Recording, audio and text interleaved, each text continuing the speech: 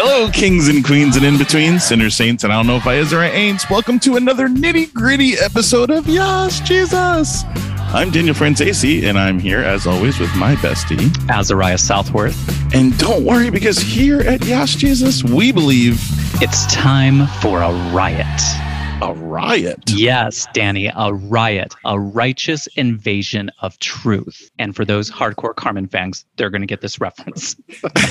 Okay, well, that's good. We'll just sit down in the pews and relax, because now is time for a little moment of Get Christian News. Advent Lutheran Church in New York City hung a pride flag outside their doors for the summer. And like happens too frequently, it has been stolen or damaged, and now the church is doubling down. In an Instagram post, the church is pledging to keep hanging a new flag up, and here's what they wrote on Instagram. To our anonymous neighbor who continues to tear down our pride flag, thank you for giving us the opportunity to witness again and again to how deeply God loves and values the queer community. Thank you for giving us the opportunity to practice persistence, being an immovable witness to love and welcome, putting up a new flag for everyone you tear down. Thank you for the opportunity to invite our neighbors near and far to financially support the LGBTQIA+ Pride Fund, which you can find at adventnyc.org/pride-fund. Every time our pride flag disappears, we'll put up a new one, and you can help. For every $8 that's donated, it funds a new pride flag at Advent. Anything beyond $8 will go to the Trinity Shelter, which provides housing for LGBTQIA+ youth in New York City, and Reconciling in Christ, which promotes LGBTQIA+ inclusion nationally in the Lutheran Church. So every encounter with injustice is an opportunity to practice love. Ooh, yes, it is. Now, see, that's the kind of call to action that I like to see. Every time you rip down a pride flag, you know they're going to put another one back up. You know what I'm saying? And anytime that you can have an opportunity to make a stand for God, I think that just is such a great opportunity. So it's like, they always think they're getting you, but in actuality, they're bringing this community closer together and making them stronger. And who knows all the good that it'll do. So make sure to donate your $8 because, like they said, it goes to Trinity Shelter or Reconciling in Christ. And what wonderful causes. So they're definitely turning the lemons into lemonade here. And I love that. Yeah, they're doing the gospel. Yes, they are. And that's something to praise about. And that brings us to this portion of our show, which is the praise report or the prayer request. If you have a little something you want to hallelujah about, we'll do it with you. And if you have a little something that you want to just ask God for, we'll ask our listeners to add it to their prayer list and we'll add it to ours.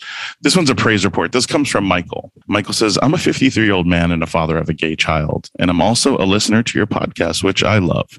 Recently, all the shitty news in the country, election denial, voter suppression, January 6th deniers, anti-gay, anti-COVID, anti-vote, frankincense. I have been stirred into action, and I'm planning on walking across the state of Missouri, where I'm from, city to city in the shape of a cross. The walk will take about 30 days, and each day I'll walk for a specific cause, among which will be LGBTQ+ rights. I'm hoping to drum up support via all the social media and media that I can help to raise enough awareness of this walk to garner media coverage. There's other details on my walk that I'll share as I approach my walk date, which I will set once I have some cooperation in publicizing my intentions. What can you do? Often I didn't understand the impact of doing like an AIDS walk or a cancer walk or a walk like that. But it's one of those things where when you get so frustrated, you just got to do something that you just got to move your body about it. And I think that is definitely a step that is something that gets people to notice and garnish attention. And way to go, Michael, to just do something, Yeah. And also, Michael, like those kids in those small towns that you're going to walk by, who are in the cars with their anti-gay parents, who maybe see you wearing a pride flag or a pride t-shirt, that while you're carrying a cross or whatever you may be doing, the representation that gives them to know that this is possible, that God can love me just as I am. So that's being a witness in a place where there's maybe not that representation or a witness to a lot of people. I think that's exciting. So that takes us into our prayer request. Ozzy, what's the prayer request this week?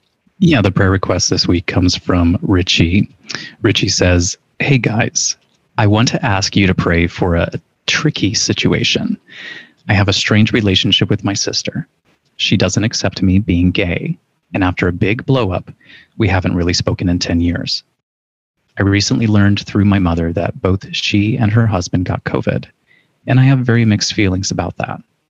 On one hand, she and her husband were pretty anti-vax, so maybe this will shake some sense into them. I don't want to rejoice at their suffering, but I also feel like there's a sense of justice here. Maybe just pray for clarity and the right attitude in this moment, whatever the right attitude really is. That's relatable, Richie. It's relatable, and it's interesting to feel that. I hate equating any kind of virus to a sense of justice. I mean, that's something that was used against the queer community during the AIDS crisis. I mean, we hope that your family is well, but I understand the frustration of someone who just blatantly doesn't accept things, and it's just such a difficult thing. What you want to pray for here, the real prayer here, I think, is for healing. I think that's the thing to ask for here, is to try to find a place of healing for them, and to try to keep your attitude in the spirit of Christ and try to keep your attitude in a positive spirit.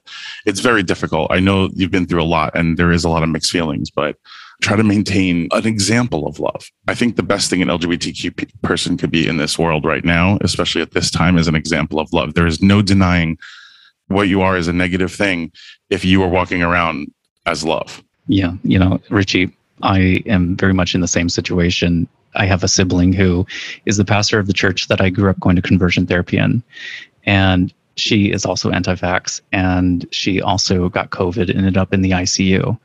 So I think what Danny shared is on point. Just continue to be the witness, continue to walk in love, because, only they can make that choice for themselves, and only God can, and the Holy Spirit can move upon their heart to make any sort of change that is needed.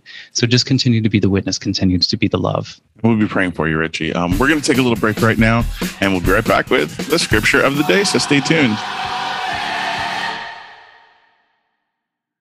Guess what, Azzy? Are you excited? I'm excited. Our freaking deacon, Ross Murray, has written a book. Yeah, and this book needs to be on the desk of every minister. Every minister needs this book. Whether you like it or not, LGBTQ people will always be in the church, and our ministers need to be equipped with how to show up for us. Pre-order the book Made Known Loved, Developing LGBTQ Inclusive Youth Ministry with your favorite bookstore or online store today. Visit madeknownlove.org to learn more.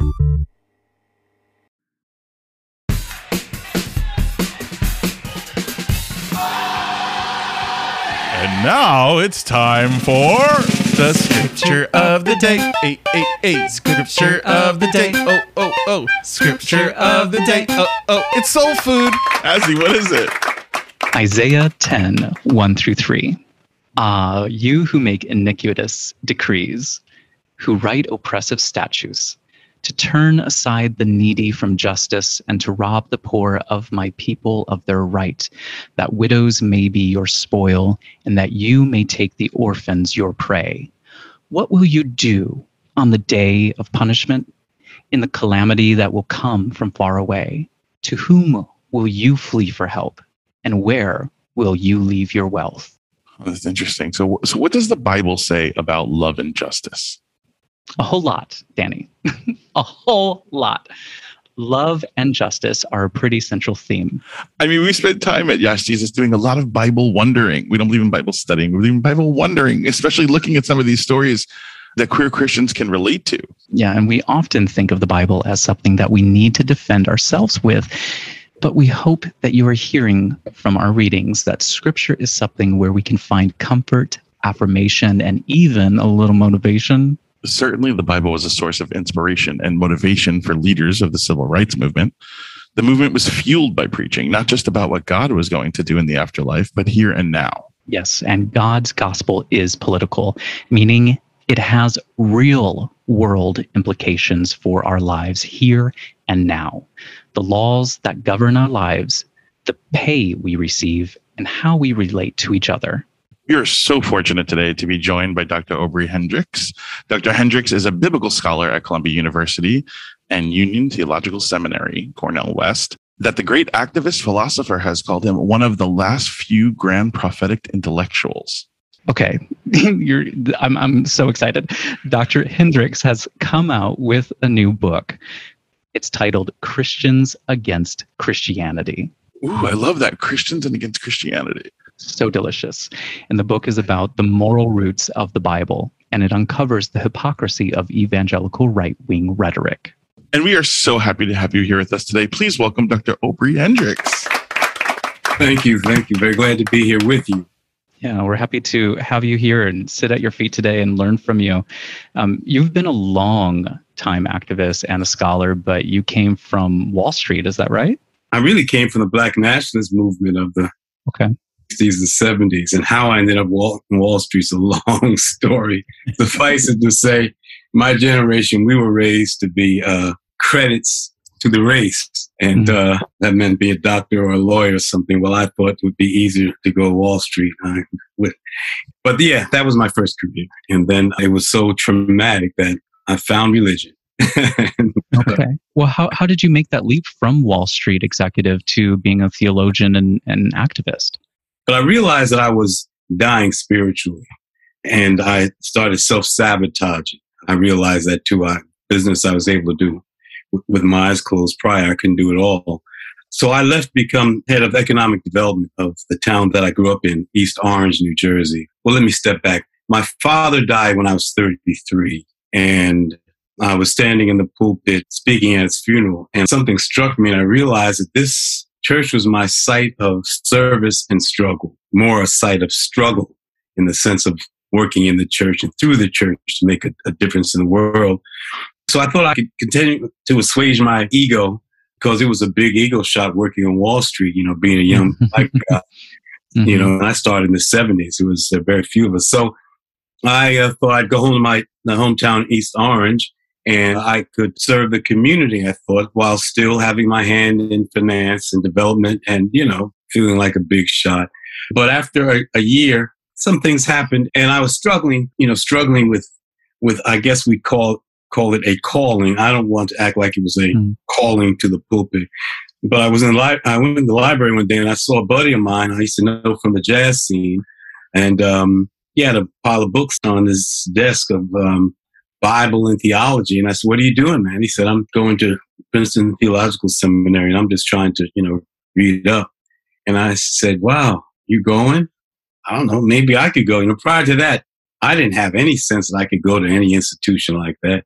And lo and behold, I was accepted about a month after the deadline by Michael Livingston, who's now the interim pastor at Riverside Church.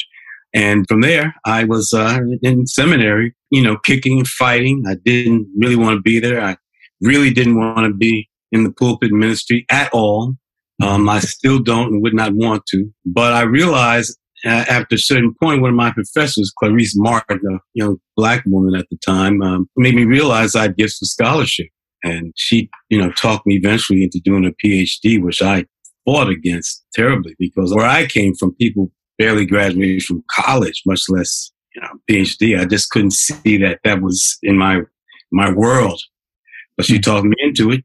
And I realized that my site of service was, as a biblical scholar, to raise consciousness and disabuse people of all the terrible abuse and mistaken and false and lying and weaponized biblical interpretations that stand in the way of folk in the church really making a real effective difference in the society for justice and love. Well, I appreciate your service in doing that, because that is just, what a fight, still going on.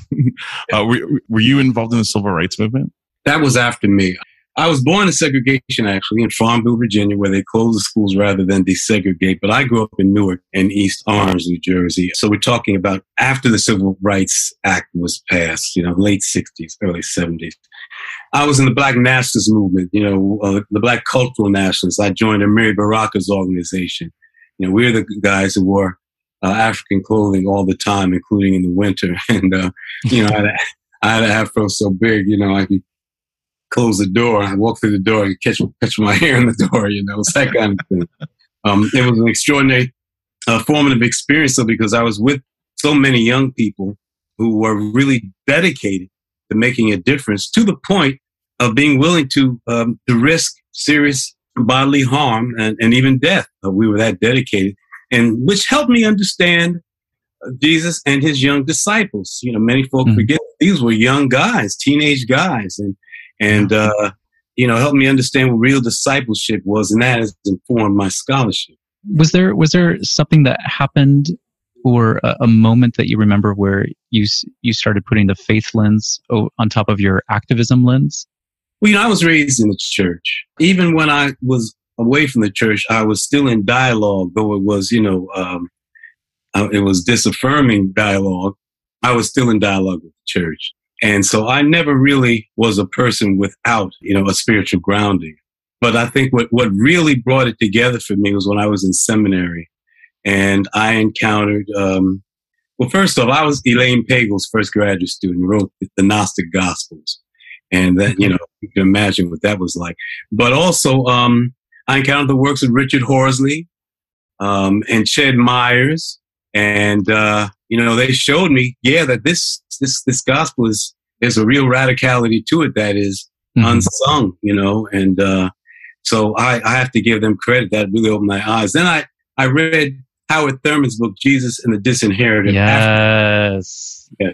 I mean, he started the whole thing long before anybody else, but I encountered him after I encountered, those folks. So that's what really did it, for me. And then, I read Alan Bosak, and some of the South African theologians, and that, really brought it together. And aside, Alan Bosak, I had a very thrilling moment. A brother I know called me from his church one Sunday afternoon and said, I have somebody I want you to talk to who's a real fan of your work. And it was Alan Bosak. And, wow, man. One of my heroes from seminary. That's so cool. Wow, man, I must be doing something a little right. That's like a God wink moment, you're on the right track. Yeah. Yeah, exactly. We're building a Yes Jesus book club here, so we have a lot of reading to do. You're giving a really good list for our listeners as well. But let's get into the context of your book, okay? Christians Against Christianity. Let's just bluntly lay it out. Like, where is America morally right now? Right now, it's frighteningly immoral and amoral. There's no moral grounding. Of course, we're speaking generally, but when we look at the political terrain, there's really no moral ground because on the right, they're totally ideological. It's all totally about what serves their interests, and they don't care about morality at all. It's obvious because any moral stance that doesn't serve their purpose, they will just jettison. And center to the left, they're not grounded in evil like the right wing is. And I've said it, I'll use the E word. They're not grounded in evil, trying to hurt and harm people and oppress folk and make them feel like they're worthless. They're not trying to do that, but at the same time, they're not standing a strong moral ground. They're not standing for justice. They're just either just trying to survive, or again, they're looking at not even for the interests, for their own interests. They're just looking to counter the evil of the right. So you see my point. There's no real moral stand that anyone's taking. We were hoping that Biden would do that. He started out sounding like he was going to do that, and he might at some point. But right now, he's just another politician trying to survive. And, they're stripping his feathers every day. And it's sort of scary to think where he might end up, trying to get along. What do you think that could look like to have a moral grounding in response to the evil that permeates so much of the right wing? What do you think is a proper initial moral standing to have? Well, if we're talking about the faith community, I include anyone who subscribes to the biblical witness or has respect for it. We know that one of the two most important commandments in the gospel is to love your neighbor as yourself. That's very foundation. And we have to start there. And, the implications, the egalitarian implications are immense. I mean, that essentially says in everything we do in all our policies and laws, we want to impact our neighbors and give them the same rights and resources for themselves and their families as we want for ourselves. That's profound egalitarian justice, which accords with the foundational justice of the Hebrew Bible, Mishpat, the Hebrew Bible. The other thing I think is Matthew 25, 31 through 46, which ends, as you have not done it to the least of these, you have not done it to me. I mean, because in that passage, what we see is the way that we are to be judged is whether and how we help other people. We're judged and given credit to the extent that we try to help people who are hungry, who are bereft, just people who are vulnerable in bad shape. But what we're not judged by is who we sleep with. We're not judged by what our religion is. We're judged by the spirituality of our actions alone. And I think that's so important because that leaves room for us to get together with so many folk who they don't have to believe what we believe. They just have to have the same moral bearings that we have. So I think that's where we start. We go back to the moral and ethical beginning and then build upon that. Dr. Hendricks, what you're just saying takes me back to the prayer request that we have today with Richie, who has a sister who's not just accepting of them being LGBTQ, but also anti-vax. Sounds like they're really entrenched in the right-wing rhetoric. Would you agree that it's a genuine fellowship that will bring us back to the table where we can see each other and hear each other again? Yes, but it has to be fellowship that acknowledges forthrightly and candidly what is. It can't be a lot of kumbaya, smarmy stuff. We have to call evil by its name. We just have to, because a lot of these folk don't know that what they're doing is evil. And so first we have to, I think, sit down and again go to the text. But it's about raising consciousness. It's about calling out the evil that many people are purveying. Some know that they're doing it, but I like to believe most don't. And then, yes, extending a hand and said, look, we're willing to talk about this, but you have to realize you're harming people. What you're doing is killing people. Now that has to stop, and then we can talk about love. So maybe because I have a warrior's mentality, I'm not looking to fight all the time. I don't mean that, but I have a struggler's mentality, which means I think we betray and hurt ourselves when we let folk off the hook too easily, And so I wouldn't. I would do the things that I said.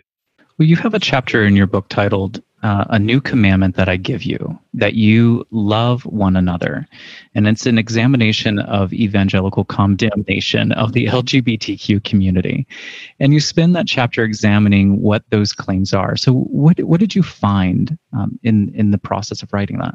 In that chapter, I looked at the passages in the Bible, the handful that we understand as condemning homosexuality, same-gender intimacy as a biblical sin and therefore as evil. And I looked at them and I realized when you contextualize, for instance, the few verses in Deuteronomy and Leviticus, when you put them in historical and cultural context, you realize that what Moses was trying to give these folks was parameters so they would not do the same, get involved with the same kind of ritual things that the Canaanites were doing.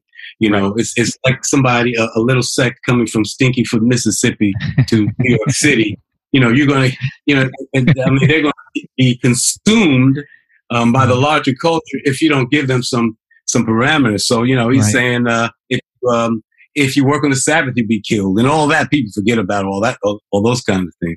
And for instance, when he talked about a man should not lie with a man, well, he's talking about the temple fertility sex cult, in which men took on the persona of the female deity. They dress like women. They act like women. Some of them even have themselves castrated so they could fulfill this role. And so Moses was saying, literally, it says, do not be holy ones. Mm-hmm. In other words, do not do what they do in their temple. And then with Paul there, in the few places that Paul speaks about same-gender intimacy, there are translation problems, translation issues, and all that. Some of it's not clear. The bottom line is that at best, what the Bible says about same-gender loving and intimacy is ambiguous at best. You cannot predicate anybody's life chances on stuff that's just not clear. So I worked pretty hard. I'm pretty proud of that chapter because I worked hard, to show, look, I tried to kill everything standing. I tried to address every question. I'm sure I didn't, but to me, it is so abhorrent that we would treat fellow human beings as aberrant or less than for whatever reason. And it just breaks my heart the way that we treat the gay community. And I'm going to give you one quick example. There's a friend of my wife's who's a gay man, and they were very close. And so she wanted me to meet him, and we met. And afterward, he said, "Well, was he put off because I'm gay?" And that broke my heart. I mean, you have to live like that, wonder if somebody's going to reject you. The thing of it is, I love the guy. He's wonderful. God rest his soul, he's since passed. But I loved him. But he had that shake it. That question. Yeah. And it stood in the way. That's not the way human beings should have to. I agree with you. And you talk about a lot more than just LGBTQ stuff like that. I mean, you examine anti-Blackness, nativism, abortion, gun control, and big business. I suspect so many of these things are related. Could you talk about what you're finding? Well, what I'm finding is that right-wing evangelicals have twisted everything up. Oh, amen. That's what this show's all about. I mean, it's, and that's what I try to show in the book. I try to show with immigration, of course, how they ignore what the Bible says. The Bible says umpteen times tells the way that you have to treat immigrants like everybody else and look out for immigrants. It even says you must support immigrants till they're able to support themselves. And that tithing should be used to support immigrants. All the kinds of things they don't want to hear. That's clear that they don't want to hear. And they'll hang on the ambiguity. And the NRA, I wanted to show how sick and anti-Christian their position is with supporting them, talking about a God-given right to have guns. What I really found is that on the primary issues in this society, they are either wrong or they're confused, but they get damn near everything wrong on social issues. And that's what I wanted to show. Even with big business, how most folk don't know that right-wing evangelical positions are against working people. But the policies they support are against working folk. Billy Graham said there'd be no snakes and no unions in heaven. That shows how these right-wingers think. And unions are the foremost thing we have to protect us from corporate depredation. So they are supporting, whether they know it or not, the biggest capitalists, the most rapacious capitalists. And these are the kind of things I try to bring to light. This book seems like a condemnation of the way religion is being practiced these days. How would you suggest that we assert love and justice in a really faithful way, even in our day-to-day lives? Cornel West, there's a phrase he used to use a lot. I haven't heard music recently, but he talked about keeping track of each other's humanity. We look at each other as being created in the image of God or being created by God equally. And also step aside from some of the certainty that we have, and also realize, especially for Christians, that Jesus didn't teach any theology. He taught almost nothing about what to believe. He taught how we should act, that we should love one another, and that must be leavened with justice or vice versa. And justice, egalitarian justice, we know is love our neighbor as ourselves. I'm thinking that if we could every day wake up and pray, Lord, would you please, I know I'm imperfect, but please help me to love my neighbor as myself. I think that would make, quite a difference. But only those who take Jesus' message seriously will do that. And I suggest that most folk do not. And on the right wing, they think they do, but they're fanatics. They don't take it seriously. They just take it in a fanatical, self-serving way. And I get a lot of hate for saying that, but I don't care. It's true. I love that you say we have to remember each other's humanity. I think it can be hard to understand what that means, how that can be practiced, and exactly what that implies. I know for me, I've learned what that means.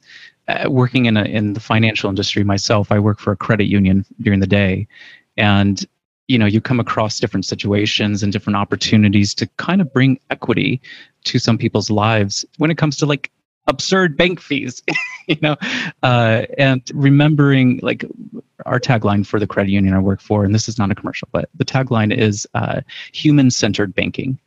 And oftentimes I go back to that and I remember that when I come across some situations where I can have my biases arise and maybe I don't want to reverse a fee because I'm like, well, you just had fees reversed a month ago, for this, but understanding the situation, hearing the story, hearing the humanity in what is needed in that moment. But anyway, so that's what came up for me as you were speaking. Well, that's very important. I just say, when you look at the Lord's Prayer, I mean, Jesus says, forgive our debts, forgive our financial debts as we have forgiven the financial debts of others. I mean, that's how we build a new society, the third way, right?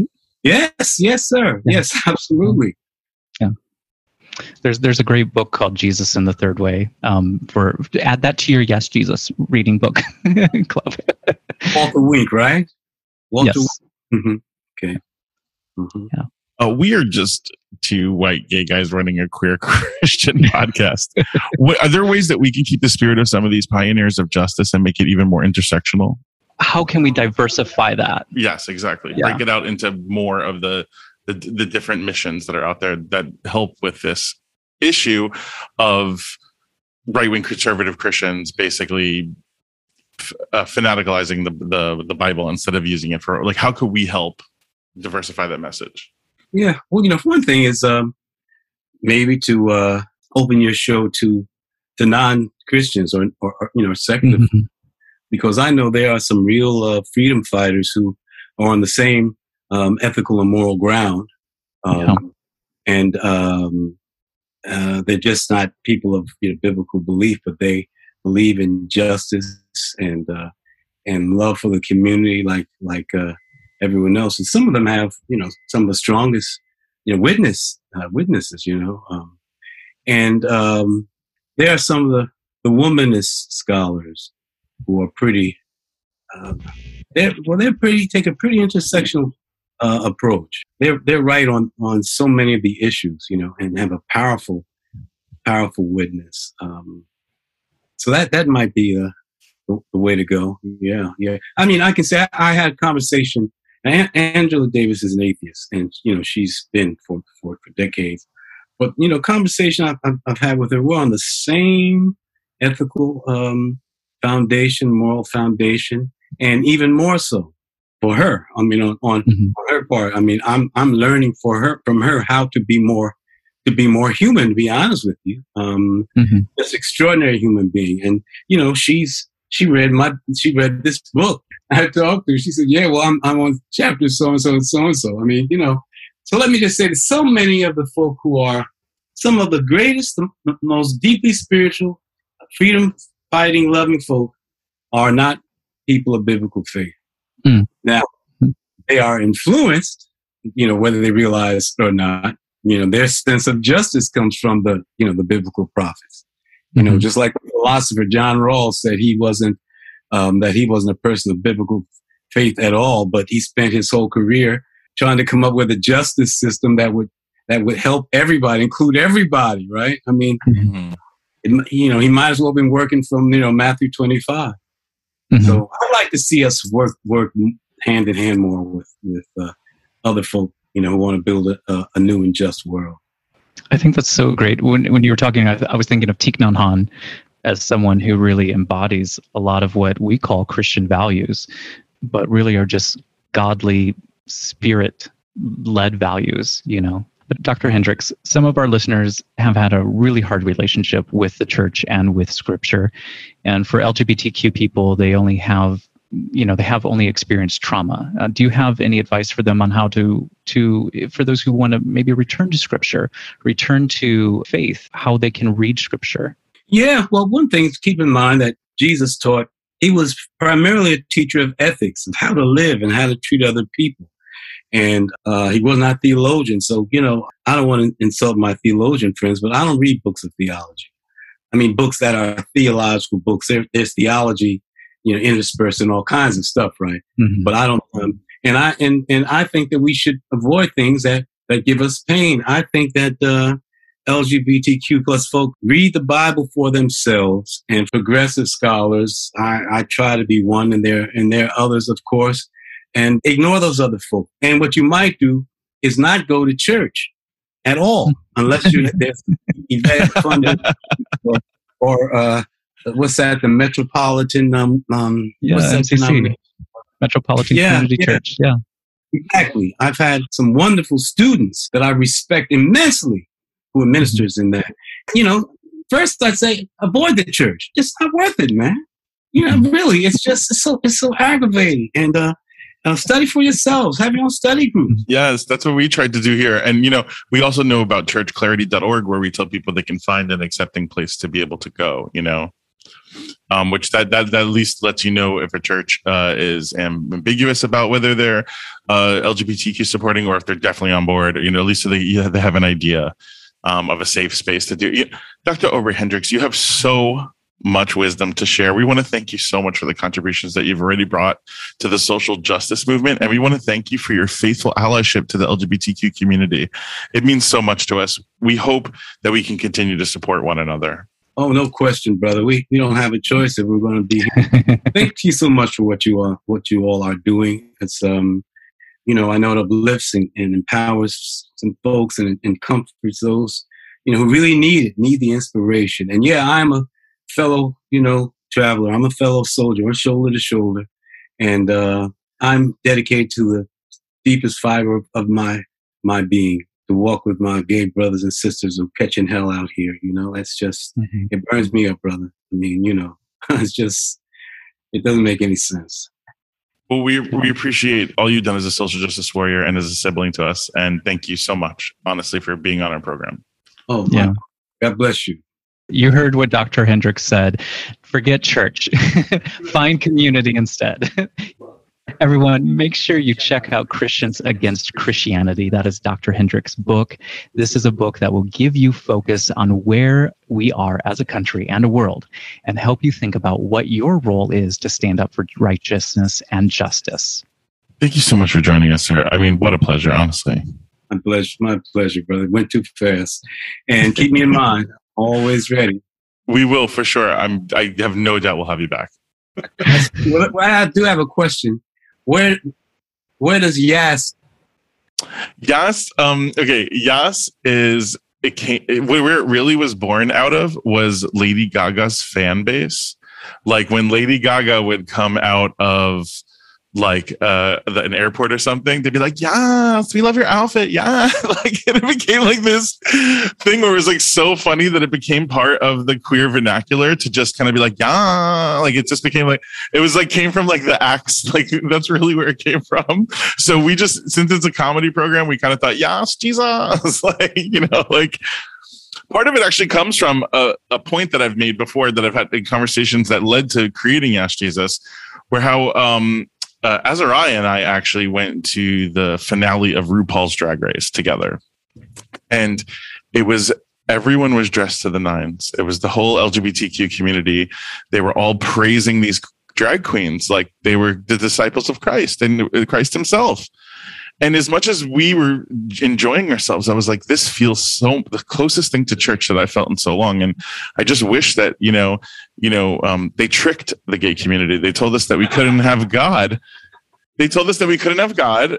They did. They tricked us. They told us we couldn't have God. And then all that energy that goes towards praise and worship went to fashion and pop stars and all this other bullshit. And we were just kind of like, no, like you got to remember, like, why is it weird to raise your hand and praise in church, but then you could faint for Beyonce? It doesn't make sense. Make it make sense, Lord. Like, I got you. So that's where Yas comes from. It's just sort of just like, what about Yas Jesus? We love your robe, Jesus.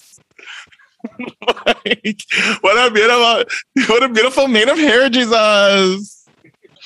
We definitely don't worship the white Jesus from Texas. Like we're here to sort of open up people's eyes to and honestly, like the miracle and the works and how wonderful it is to just have God in your life. Like and my mom always says, like when she's talking, like she comes to me to conventions and things like that, and when she talks to like a young gay kid, she always says, "What's your favorite bag?" And they're like, "My Louis Vuitton." And they're like, "Okay. And what's your puppy's name?" "Oh, Princess," or whatever. She's like, "Would you let them take your puppy away?" "No." "Would you let them take your bag?" "No." "Then why do you let them take your God, your most valuable thing in your life?" Wow. And that's where Yes Jesus comes from. It's like we are reclaiming our pride. We are reclaiming our faith. You can't tell us we can't have our God. Like, And we can have them any way we want. We could be multifaceted. We could be sexual spirit beings. We could be, all these other things. But if everything is like coming from a place of good intention and consent, then I don't think that, God's going to have a problem with what anybody else has to do. So. All you got to say, I'm just following the example of David and Jonathan. Yes, we have a great episode, a great steamy episode on David and Jonathan. That is so that is definitely like a wonderful thing for us too. But it's just really just letting people know that there are messages here, there are perspectives that are queer for people, And I think also for me, speaking for me, like being able to have a resource out there that people can find, that were so hurt by scripture that was wrongfully used and abused, and growing up LGBTQ and hearing that scripture used against them, and then being able to find a resource where, oh my God, my story was there all along, in the story of David and Jonathan, in the story of Joseph, and so re-exploring these Bible stories to reclaim that. Even hearing the story of Paul telling the eunuch that the Lord would have no problem with him being baptized. What a nice message for somebody who might be intersex or, just have any different kind of genitalia. Like, I think that these perspectives are not shown, and there's not a light on them. And I think we were even talking about Joseph wearing a ketonet pasim instead of it being a Technicolor coat. A ketonet pasim is a princess dress, and Joseph might have been a genderqueer person of color. And like, even just not to tell that perspective is doing a disservice to the Bible and saying, hey, some people might think this, and that's sort of where we come from. We couldn't find it anywhere. Both Azariah and I went to conversion therapy, and it's not lost on me that the same Bible that I carried to conversion therapy is the Bible that I'm reading about David and Jonathan to people in here. The same physical text. It's all about the lens. And I think that the problem that I think that we have with a lot of the conservative Christian right that we've been talking about and that your book speaks upon is that a lot of them don't read the Bible. A lot of them have it filtered through some sort of spiritual leader that probably doesn't even read it himself half the time. Is following some lesson plan from like a greater authority. And I think that there are messages anywhere. And, as long as we have a broadcast, we will reach out and try to find people who need to hear it. Well, God bless you, brother. I'll tell you, great work, and thank you for raising that point about Joseph. Thank you so much, Dr. Hendricks, and thank you all for listening. Listen, your tithe, love offering, charity, act of good this week. You heard those books that Dr. Hendrick listed. Start your reading list. Start with Christians Against Christianity, but then move on to James Cone's, Walter Wink, and so many other books by folks who love God and call for justice in this world. You may have followers, but if your followers are not actively engaging with each other, learning from each other, and vibing regularly, then you don't have a community. So please reach out to us. We want to know who you are. We want to feel your presence. Now, please, let's lower our heads for prayer. Unless you're driving, don't do that. God, we just want to thank you again for bringing us together here at Yash Jesus, for bringing us together with all these wonderful people. We want to thank you so much for Dr. Aubrey Hendricks joining us. We want to pray that the Christian church and all of us who call ourselves Christian can stand up for God's love and justice. We want to pray to speak up for those who are oppressed, marginalized, targeted, harassed, arrested. Let us proclaim your gospel so that it is comfort to those who need a word of comfort, and agitation to those who need to be stirred and called out. We'd like to pray for vandals who continue to tear down symbols of welcome and inclusion. We'd like to pray, Lord, that you change their heart and you guide us to respond in love and justice each and every time.